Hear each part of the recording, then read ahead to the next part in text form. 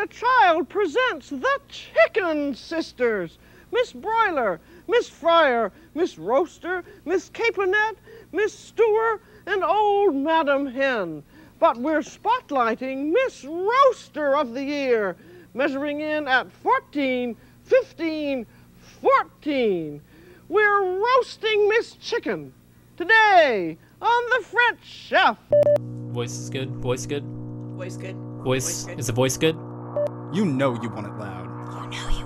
You know you want it loud. You know you want it loud. You want it loud. Loud. You know you want it loud. I can't hear you. What? And you're listening to the too loud. You're listening to Loudspeaker.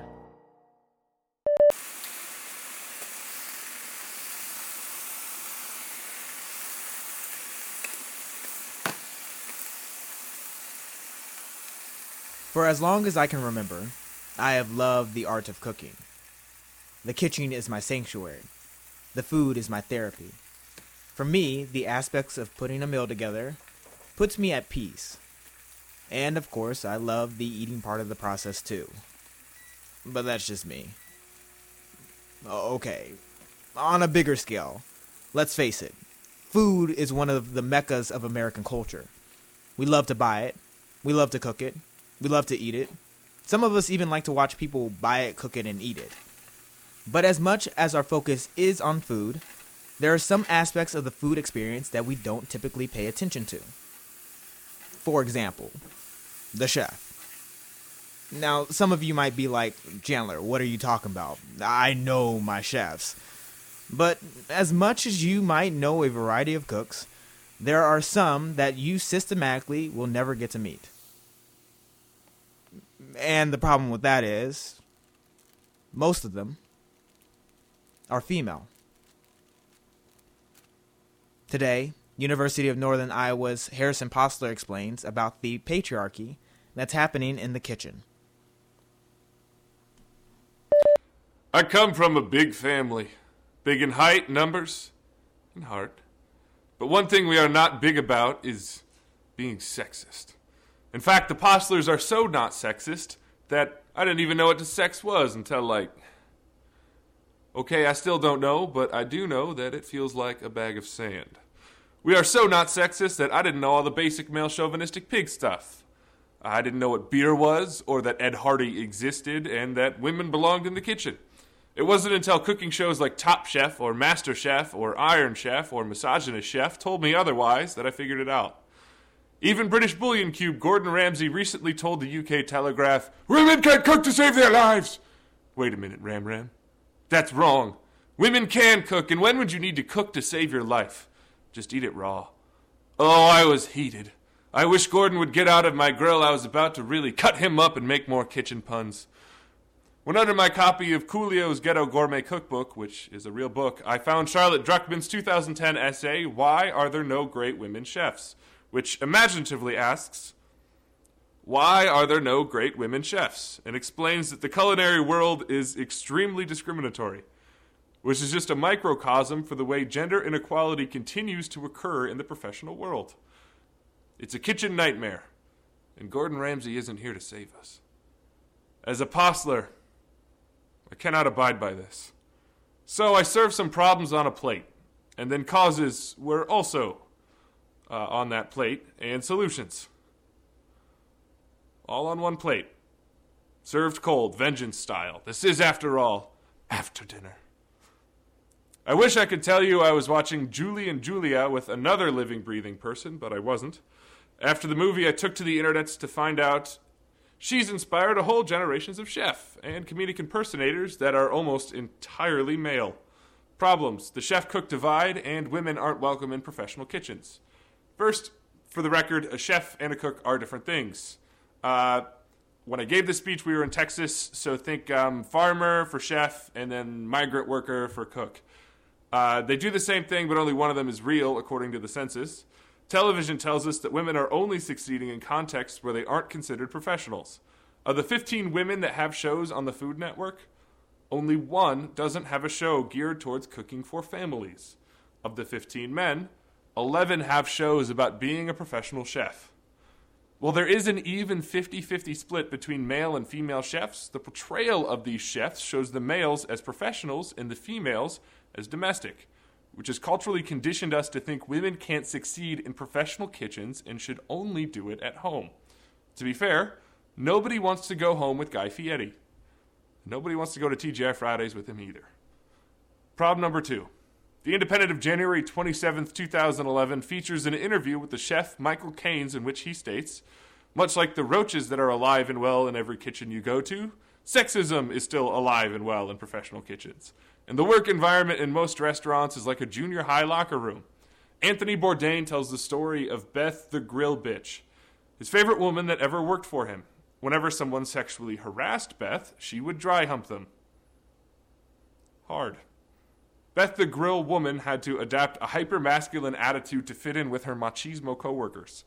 The message this sends is loud and clear. We don't want women in our kitchens, and if they are, they need to be like men. Like Mrs. Doubtfire.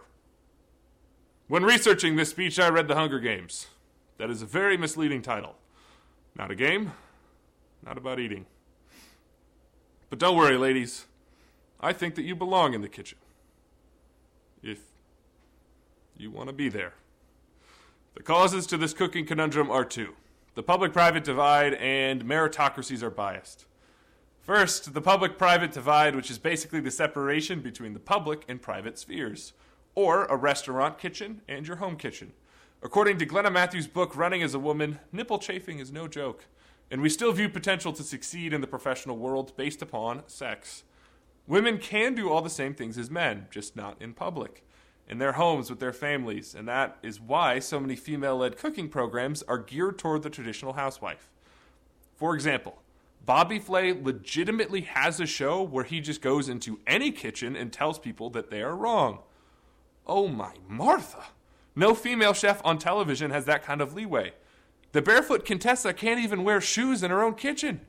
She can cook a mean cobbler, but apparently she can't hire one. Second, we view cooking as a meritocracy. Cobblers make shoes, and it turns out meritocracies are biased. Anthony Bourdain's book, Kitchen Confidential, argues the kitchen is a meritocracy, meaning whoever can cook best is rewarded, as long as you have a penis. And for once, size doesn't matter. Nor the shape. In a 2010 journal article at Administrative Science Quarterly, the authors conducted a little experiment where they had 2 resumes that were identical except for the gender on the form. It gave them to 445 different meritocracies. Not only was the male version of the resume more likely to be promoted, they were also given larger salaries. And due to the lack of women, the right to pee in the women's restroom as long as they sit.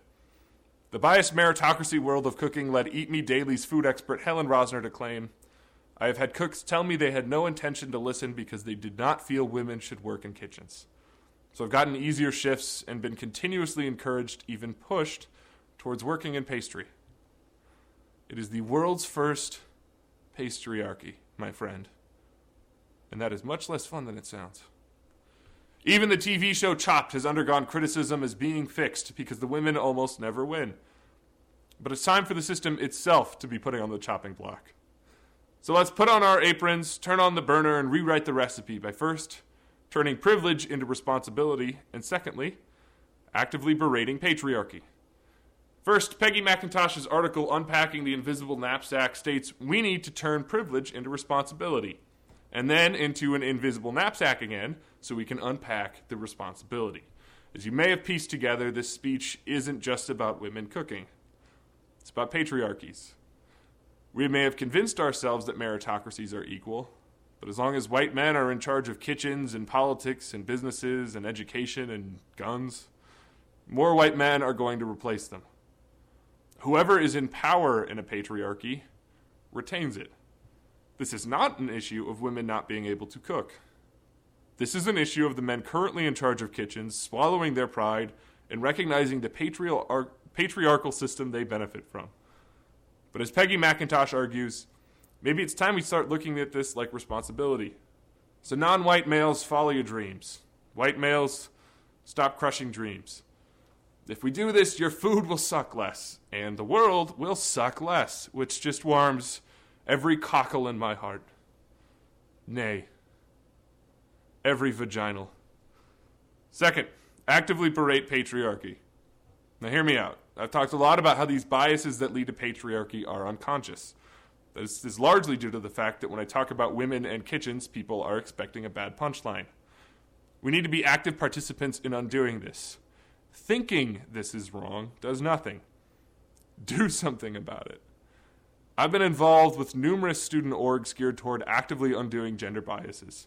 I'm not ashamed to cry during Pixar movies, and sometimes, when I get lonely, I like to wear a dress. No, I'm kidding. I don't get lonely.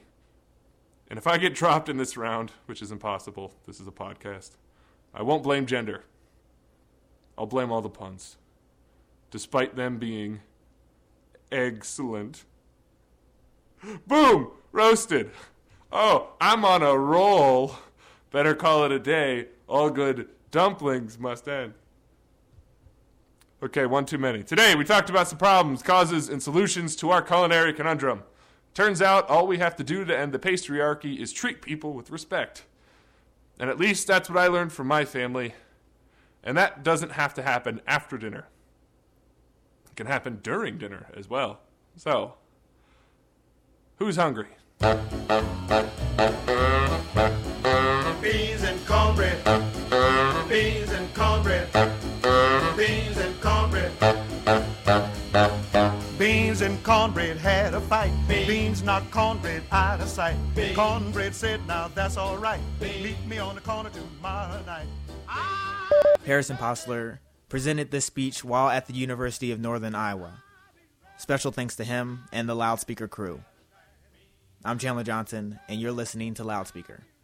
That's what Beans said to cornbread. I'll be ready tomorrow night. Beans told cornbread, you ain't straight. You better wake up or I'll gas you gate. Been in this pot since 2:30.